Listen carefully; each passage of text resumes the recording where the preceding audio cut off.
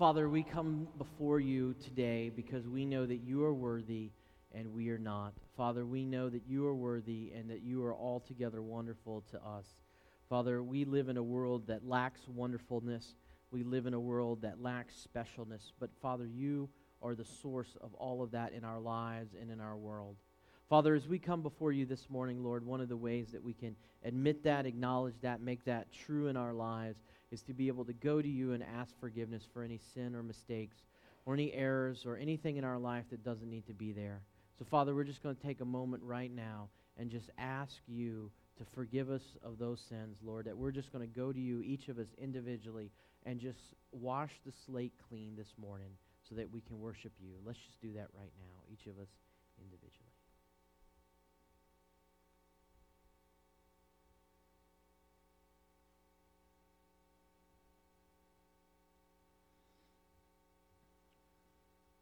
Father, forgive us of those things, Lord, and as we come this morning to worship you, Lord, may our hearts be attuned to you.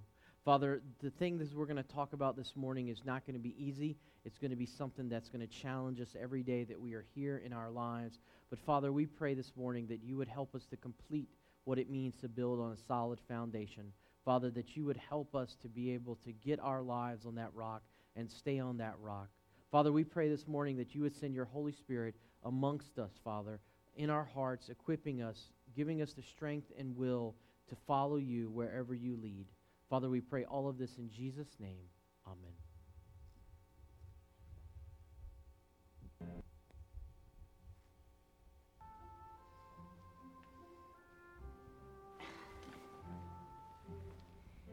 Dunstan Thorn, not again. It's Tristan, actually. Oh, you do look a bit like your father. And I suppose you intend to cross the wall as well, do you? Well, you can forget it. Go home. Cross the wall as well as who? No one. Nobody. Nobody crosses the wall, you know that. Everybody knows that. I know. I understand. Nobody. Well, I better just head for the old homestead then. Right then. Night, Tristan. Good night. Give my best to your father.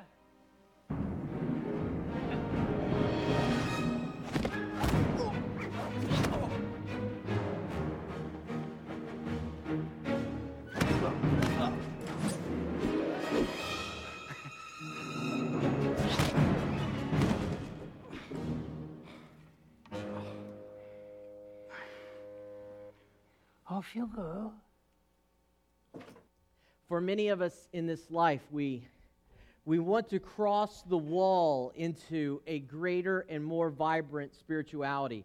We want to cross the wall from being on the sandy soil to being on the rock, right? But then some mean guy with a staff, right, knocks us down and blocks us. Well, no, that's not what usually blocks us.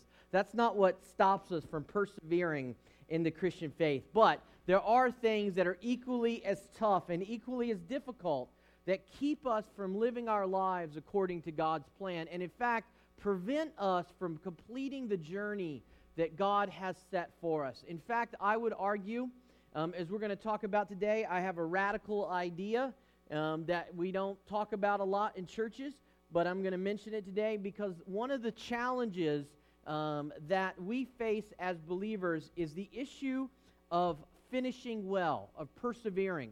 It's easy for us at some season or time in our lives to feel that we know God and that we want to relate to Him and that we want to understand Him. But the number of people from that who finish well, I believe, is very, very small. And so today we see the problem of persevering, getting over the wall, the struggle to finish the race that God had established. This young man in the movie clip tries to get over the wall into the magical land that he wants to get into, and that would be the end or the beginning of a brand new journey, and he can't do it because he is stopped. And it is a struggle that we all face, but we're going to talk about here this morning.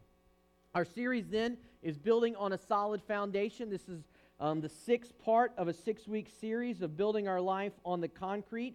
We've been talking about this for the last 6 weeks. about what it means to get our lives on the concrete. You know, the problem is that we're tempted to stay on the sand. We're tempted to stay unfocused, undisciplined,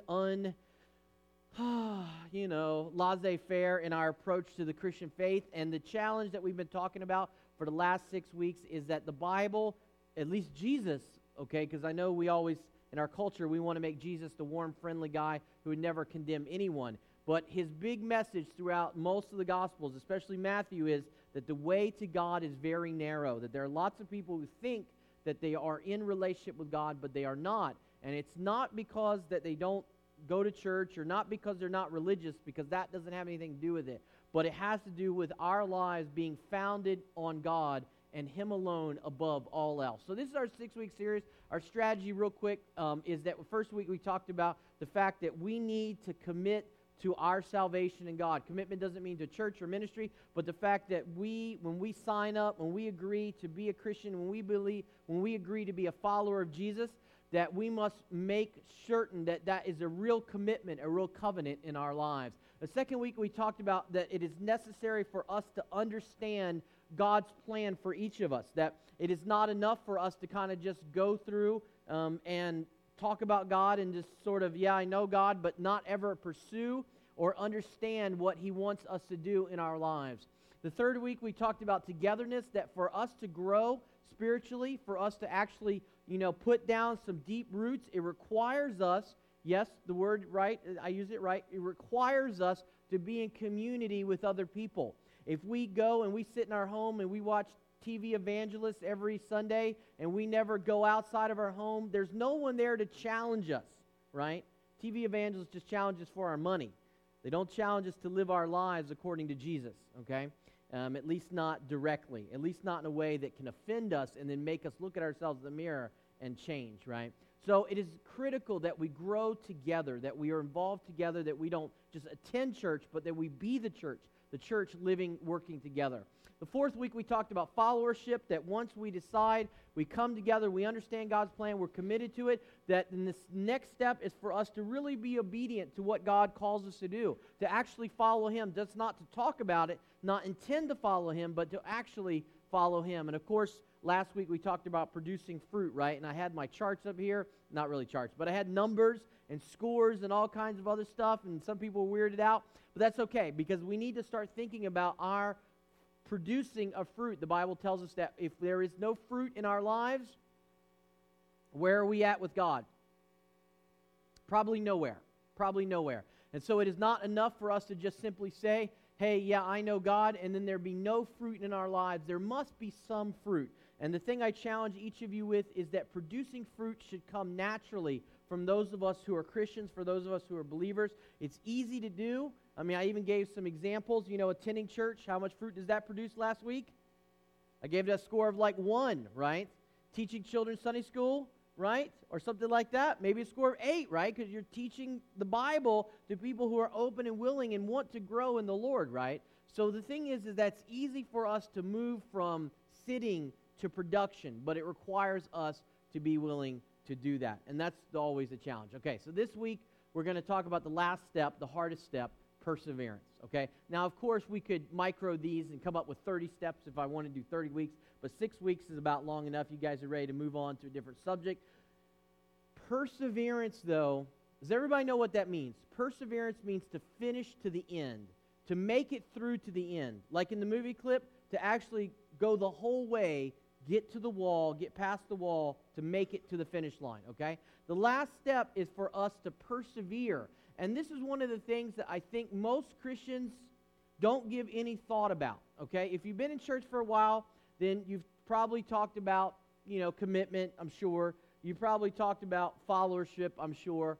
But perseverance is the thing, though, that leads where God wants us to go. And I'm going to demonstrate from Scripture here today. This is my little chart here, right here. If you like charts, it's here. I wouldn't necessarily print that and hand it out to anybody, get the wrong idea, but that certainly demonstrates where we're going in our conversation here last couple weeks. We're going to see what the Bible says. I've been staying in Matthew just for context purposes. So we're in Matthew chapter 8, verses 18 through 22. If you want to turn your Bibles, you're welcome to do that. Be on the big screen as well. All right, so here's Jesus speaking, and He's following all the other conversations that we've been talking about over the last couple of weeks, and here's what Jesus says.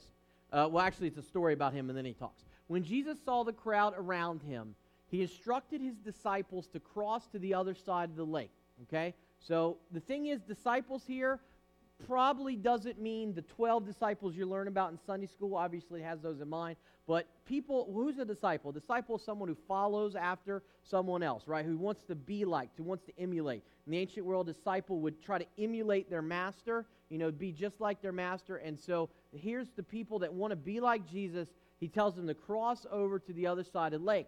Okay, so then the funny thing happens. While he's doing that, one of the teachers of religious law says to him, okay, now, if you read the Bible, you know that the teachers of religious law, the word there is really scribe in the original language, it's not a Pharisee, but those people tended to be what?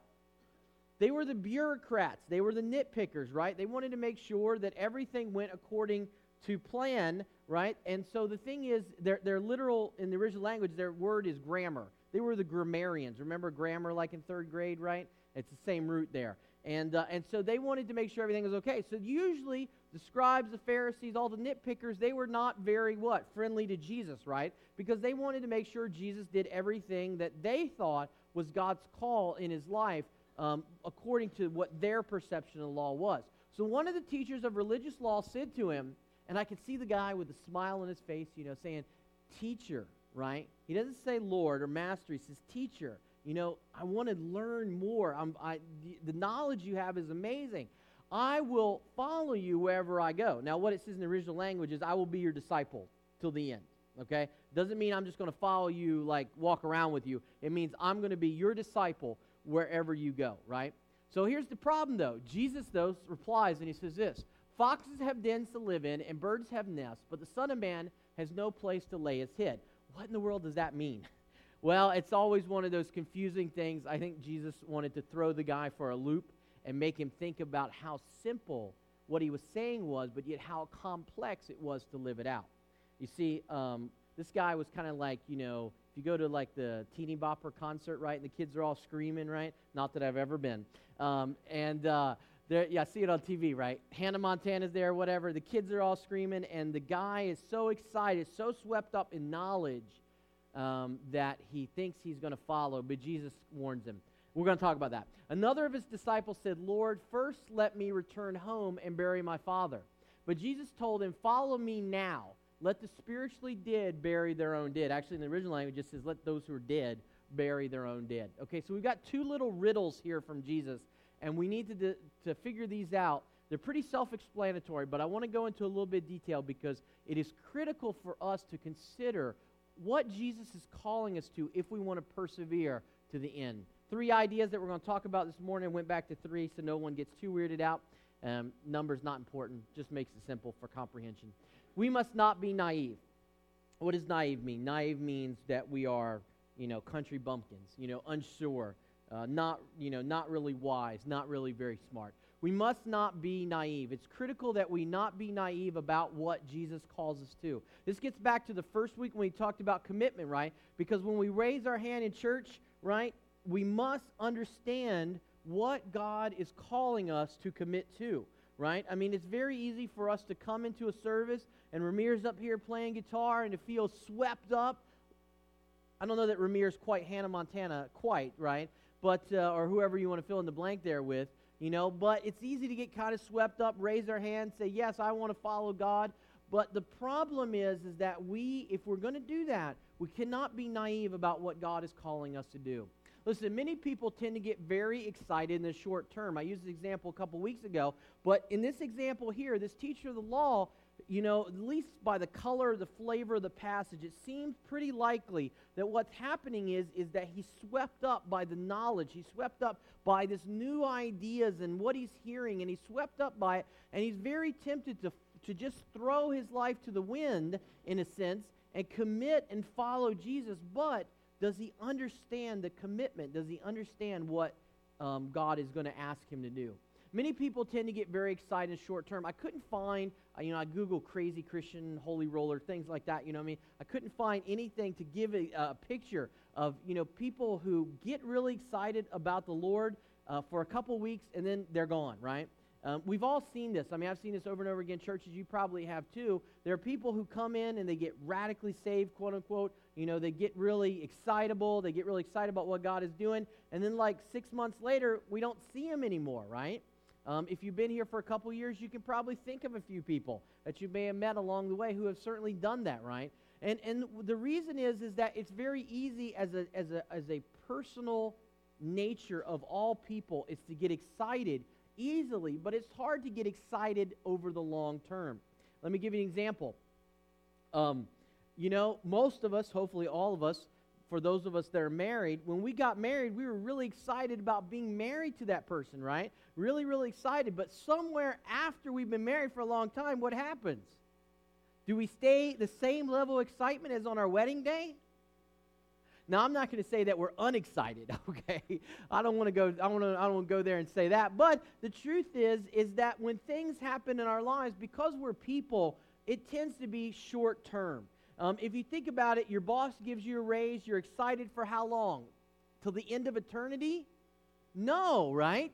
You're excited for a season, and then you go back to grumbling, not you, but people go back to grumbling one another raise, right? Because by the very nature of us being people, we are not quite as eternal as we would like to believe. We're not quite as long-lasting as we like to believe. So many people tend to get very excited short term about the Lord. If you've ever been in church for more than a couple years, you know that because you see people come in and out who get very excited. Now, it's not to say that getting excited about the Lord is necessarily bad. It's not bad, and we're going to talk about this in a minute, because Jesus doesn't, there's really no scolding here that goes on. I mean, when Jesus responds to him, he responds to him in a riddle, but it's not a scolding or it's not necessarily a negative. It's just a statement of this is what you need to consider. The result is many people fail to consider the cost, right? I mean, this grammatus, this scribe, this religious teacher, he was not really, by Jesus' response we know, he was not really willing to consider the cost. Here's the thing. For the last 6 weeks, we've been talking about getting our lives from the soil, from the sandy soil to the rocky foundation. For us to complete that journey requires us to not fail. And it requires us to consider the cost and not take it lightly, what God has called us to do. Now, you say, well, Pastor, that's a weird word because, you know, in my life, I've had a lot of failure, right? It would be easy for people to say that. Well, I don't have an answer other than this. What God has called you to do, to persevere to the end, is something that He, by the power of His Spirit, will allow you not to fail. In other words, if you choose not to fail by the power of His Spirit, and choose may be the wrong word, but if you're determined, if you will yourself not to fail, by the power of His Holy Spirit, you won't fail and you will persevere. I believe that. I believe that with all my heart, because otherwise it would be impossible for any of us to persevere in the way that God calls for us to persevere.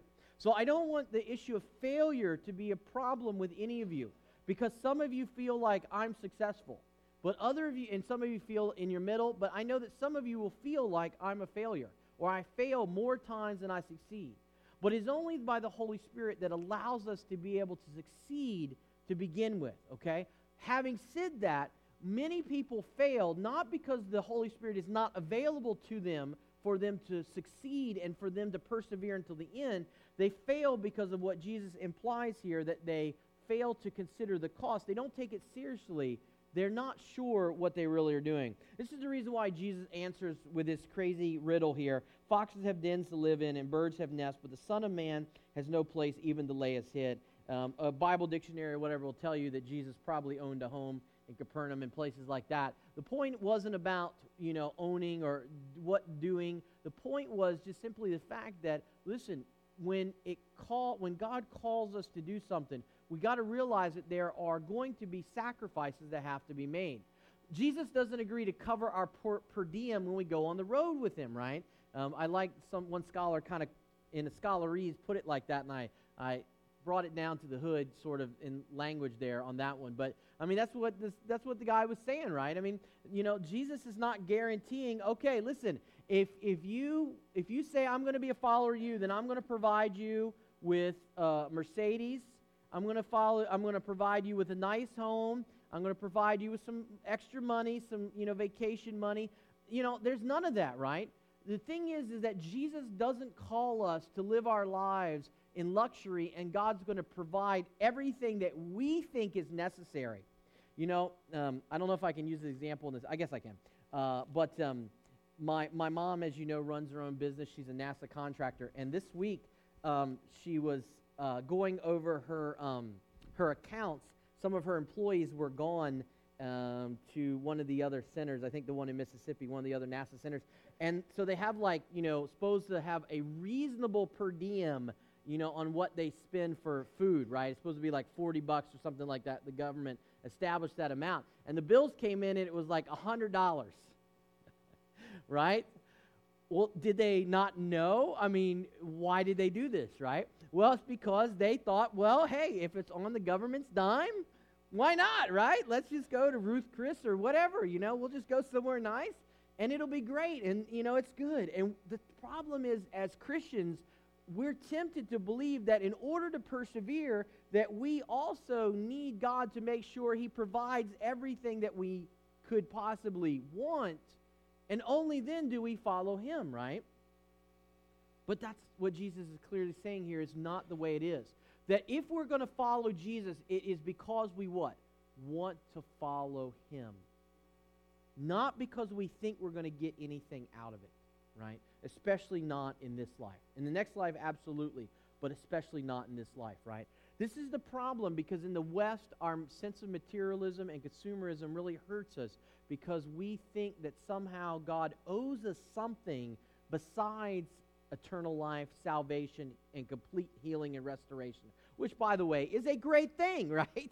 Let's just do it for that, right? If nothing else. But we also then think He's going to get us the car, He's going to get us the truck, whatever we want.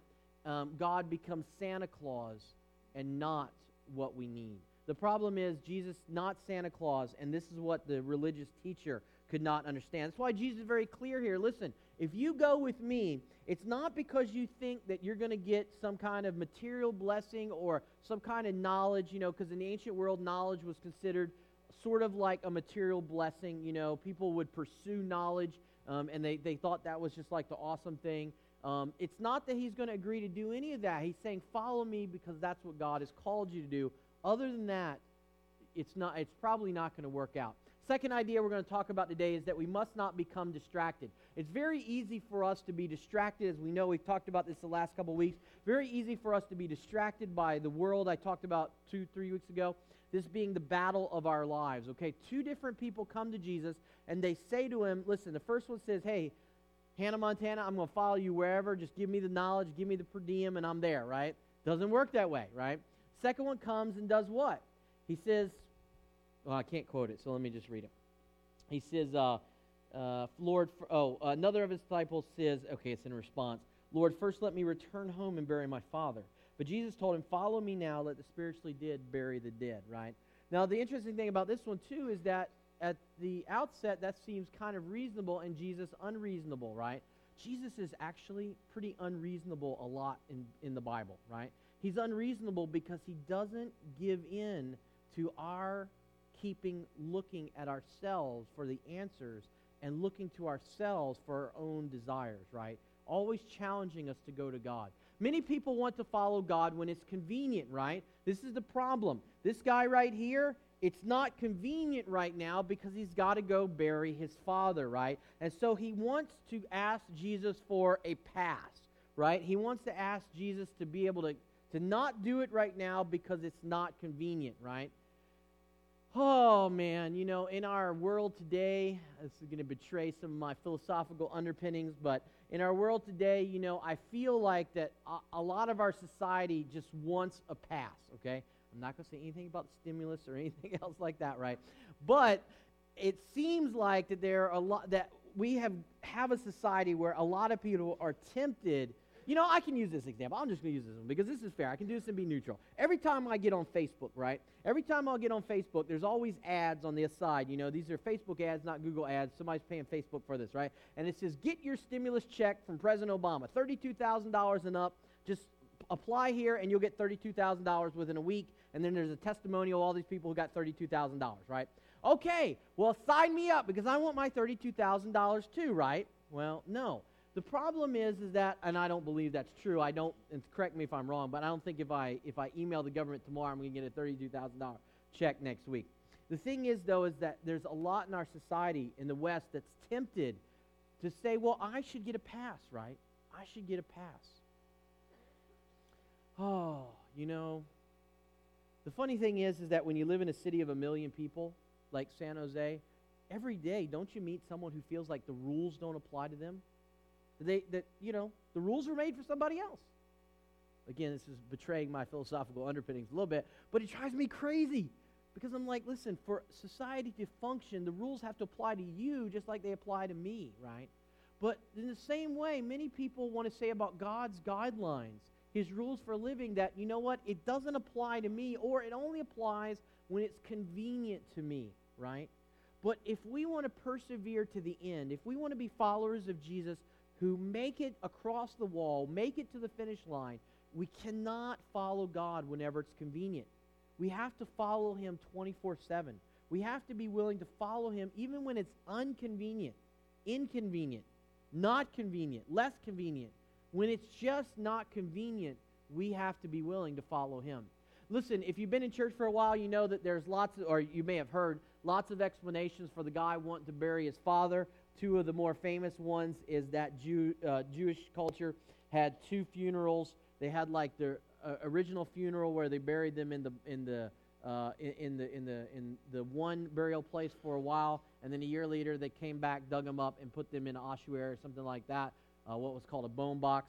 Another idea that some people have is that basically what it means there, it's a euphemism for my father's on death door. I got to go take care of him until he actually kicks the bucket, and then I can follow you, right? So it doesn't matter, because it doesn't matter whether it's a day, a week, a year, a month.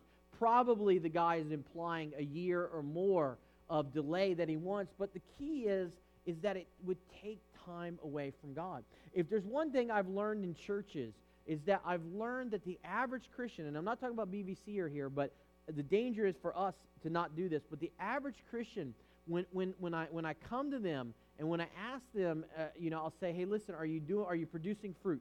What, I won't say it like that, but I'll say something like, hey, have you ever thought about helping out or doing this? Whatever. Are you producing fruit is the question I really ask. And the number one answer I get in response is what? I can't right now because my life, you don't understand, my life is too busy, but maybe in 6 months or a year, right? Now, my wife is really big on me to understand that people have seasons, right? So she can't give birth one day and the next week be back and teaching mops. There's physical limitations, and I understand that, right? But at the same time, the gospel propels us to not think about life that way. No offense to my wife. But at the same time, we tend to use seasons and distractions as excuses that do what? Prevent us from doing what? Let's walk backwards through this. I won't do the moonwalk, but they prevent us from doing what?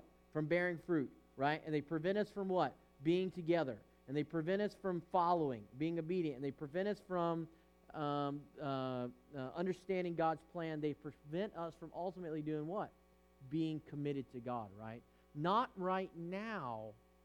But the problem is, and I've shared this example before, is that not right now never seems to be the end, right? I mean, I've known people for years and years and years, and they'll tell me for years and years and years, not right now. You don't understand. Now, right now, I have kids. Right now, I have to take care of my dad. Right now, I have to get a hit in my career. But as we all know, when does it ever happen? In the hospital, when they're laying on the bed, and they got all the wires in them, and then they're like, hey, Pastor, I hope that I did, I wish I could have done more, right? Well, too late now. I don't say that, you don't say that. But I always, so I won't ever go to any, I won't say it like that. I will definitely go to your bedside. I won't say this to you, and so I don't want you to think that he's even thinking it, because I don't want this to be you. But so often when I go to people who have just not lived their lives with God's call, I just, I always want to say, oh, you had the chance, you missed it, Listen, this is not going to be any of you, okay? If I have to go to your home, drag you out of bed, it's not going to be you, okay? Don't miss it. The key is that anything that takes time away from God is ultimately a distraction. We talked about a few weeks ago how we use family as an excuse, right?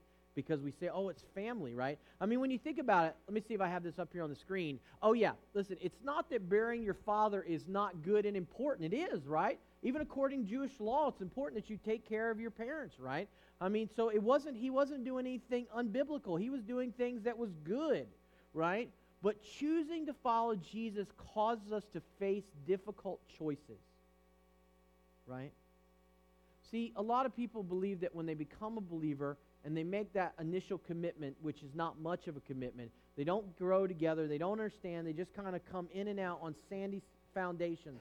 Then what happens is they miss the point that discipleship requires, perseverance requires us to make and face difficult choices, right? It's difficult for us to decide whether to follow God or not. It's difficult for us to decide whether we're going to commit how much of our time to building up our company and how much of our time serving the Lord. It's going to be difficult to decide how much of our precious money we give to God and how much we keep for ourselves because we need it for things. I mean, we need things. We need things, right? But choosing to follow Jesus causes us to face difficult choices, even including our own family, right? Now, some of you here know this because some of you have family who don't like it that you follow Jesus, that don't like it that you come to church, they have problems with it, right? And some of you know that, right? But the problem is that most of us are willing to just kind of stay in the middle. We don't want to offend our family too much, right? We just want to kind of play it both ways. And that's what we can't do. This is what this guy wanted to do, right? He wanted to have it both ways. He wanted to play it both sides. He wanted to be the good son to his father, earthly father, and he wanted to be the good son to his heavenly father. But when those conflict, then it will demonstrate to everyone around you who you really follow and who really is the one that you serve. The result, many people choose regular life over God, right? I mean, this is what I see all the time. Average church person here in America is that we choose regular life over God, right? Because, look, let's just be honest. We don't want to be crazy, right? I mean, and I'm not advocating craziness, but we see the crazies on TV, right? They're waving the Jesus signs and, all this kind of stuff. And I'm not talking about the super crazy non-Christian ones that have the hate signs. I'm not talking about those. But we see people who are out there and, or we see them on TV and they're worshiping and, all this kind of stuff, or we see them run around and we think, man, I don't want to be that crazy, right? I don't want to be, if that's what being crazy for the Lord is, Jesus freak, I don't want to be that, okay? But we're not talking about that. We're talking about the fact that when push comes to shove, most of us, okay, here we go, in the church, most of us, not BBC, but in the average church here in America, most people, and this is, you can back up by Scripture, but most people will fail because they will allow their regular life to supersede God's call. They will fail because they will allow everything from their taxes to their homes to their big screen TVs to their Wiis to their sports to their gym memberships to whatever it may be, their family, their friends, to take precedence over God. And it's not like they get up in the morning and they say, listen, I'm going to play Wii all day long because Wii is what is my God. No. But it's a little bit over time and it slips away, right? Because we end up spending our time doing those distractions, right, rather than serving God. One of the things that we have is, escapist mentality. When I was doing singles ministry at Providence in Raleigh, I always used to tell, and I did it myself. This was something I practiced when I preached, but I used to tell all the singles, listen, if you're going to go out on a date, don't ever go to the amusement park. Don't ever go to the amusement park. Don't ever go to the movies. Don't do that stuff. It's a waste of time. You know why? Not that amusement parks and movies are not fun, but the problem is that there's a book called Cheap Psychological Tricks, and one of the ways to convince the other person, don't anyone use this, but the way to convince the other person that they have feelings for you, if they're uncertain, they can't be negative, but they're uncertain, is to take them to the most adrenaline-rushing, escapist activity that you can, and it will at least put that idea in their mind, right? The thing is that you can't get to know someone. I probably shouldn't share that in all the services, right? I don't want somebody to take that idea and use it inappropriately. But the thing is that, listen, it's very easy for us to do escapist things, right? Because everything, and I watch movies, but everything from movies to video games to our jobs to our whatever it may be, those things help us to escape from real life. But what's real life? Is real life taxes? Is real life jobs? Is real life Gucci, Prada? Is real life Santana Row? What is real life, right? Because the Bible says very clearly that real life is what? Very clearly, John, real life is what? Found only in God, right? And so when we practice these other things, it distracts us, and we choose a mundane, regular life as we see it rather than real life, which comes in Jesus and Him alone, right? We must finish life faithful to God. This is the challenge that we face right here, is finishing life faithful to God. Being a follower of Jesus does not mean you'll finish well. Here's what I was going to say that's going to be controversial, and many of you are not going to be, woo, this is kind of weird, right? Here's the thing. I want you to look at what the Bible says. Don't believe me? Look at the Bible. Here we go. When Jesus saw the crowd around him, he instructed his disciples to cross to the other side of the lake. Then one of the teachers of religious law said to him, "Teacher, I will follow you." Jesus says the riddle. Then notice this. Another of his disciples said to him, Matthew calls both of these gentlemen what? Disciples. Oh, yes. You see, both of these people in Matthew's eyes were committed to Jesus. But to Jesus, they weren't committed in the way that they needed to be. Being a follower of Jesus does not mean that you'll finish well. See, this is the problem. Both of these gentlemen were disciples. The Bible is very clear that they were disciples of Jesus. And yet they did not finish well, or at least they were tempted not to finish. We don't know what their story was, but at that point in their life, we know that their trajectory was not to finish well. It is critically important to realize that that the Bible calls both these people followers. They're just not the kind of followers that God desires, right? We go back to our first week, right? Because the problem is that people are going to do what? Claim, Lord, Lord. They're going to prophesy in His name. They're going to do miracles in His name, but He's going to say what? I didn't know you, right? The Bible talks about that the road to God is narrow, and many people are not on it.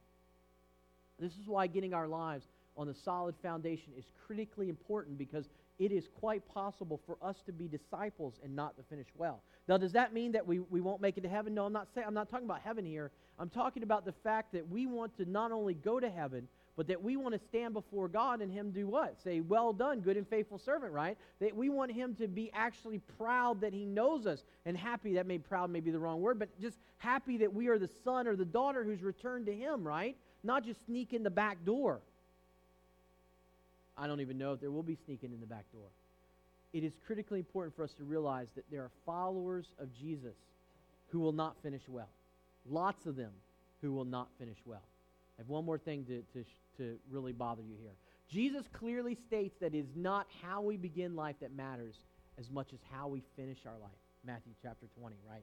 Read that parable. Because you know what? Many people in the church will say, well, I went to Sunday school as a kid, and I got baptized, and I got confirmed, and then after that point in my life, I did come to church on occasion, but you know what?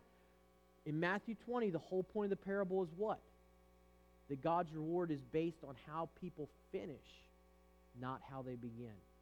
And I think there's a danger for everyone in the church here in the West, because it's very easy for us to point back to how we started our life with God. Oh, when we were younger, we were on fire, we were whatever. It doesn't matter, because it's how we finish that really defines who we are, right? How we finish. Now, the good news is, if you're here this morning, you haven't finished yet. Why? Because you're not dead, right? Okay? But the thing is that what you did 20 years ago doesn't matter for you finishing well.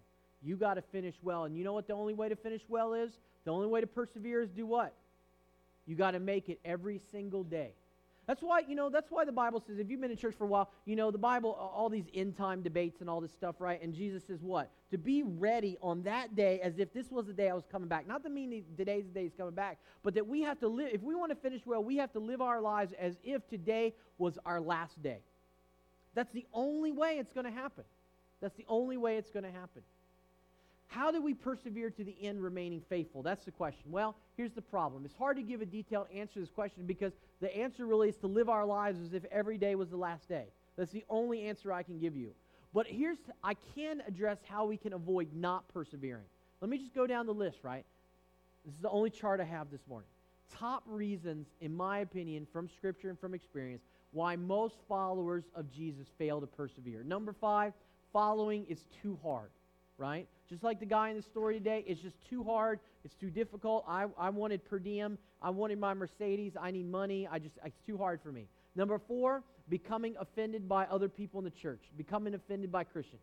That brings down more people than anyone that I can see. The whole book of James is about this issue, right? Number 3, giving in to our own desires, right? We see that when pastors or ministry leaders, when they fall from grace, so to speak, why is it? Is it they didn't know what God had called them to do? No, they knew. Is it because they're inherently evil? Well, they're broken. We're all inherently broken. Is it because that they're hypocrites? Well, no.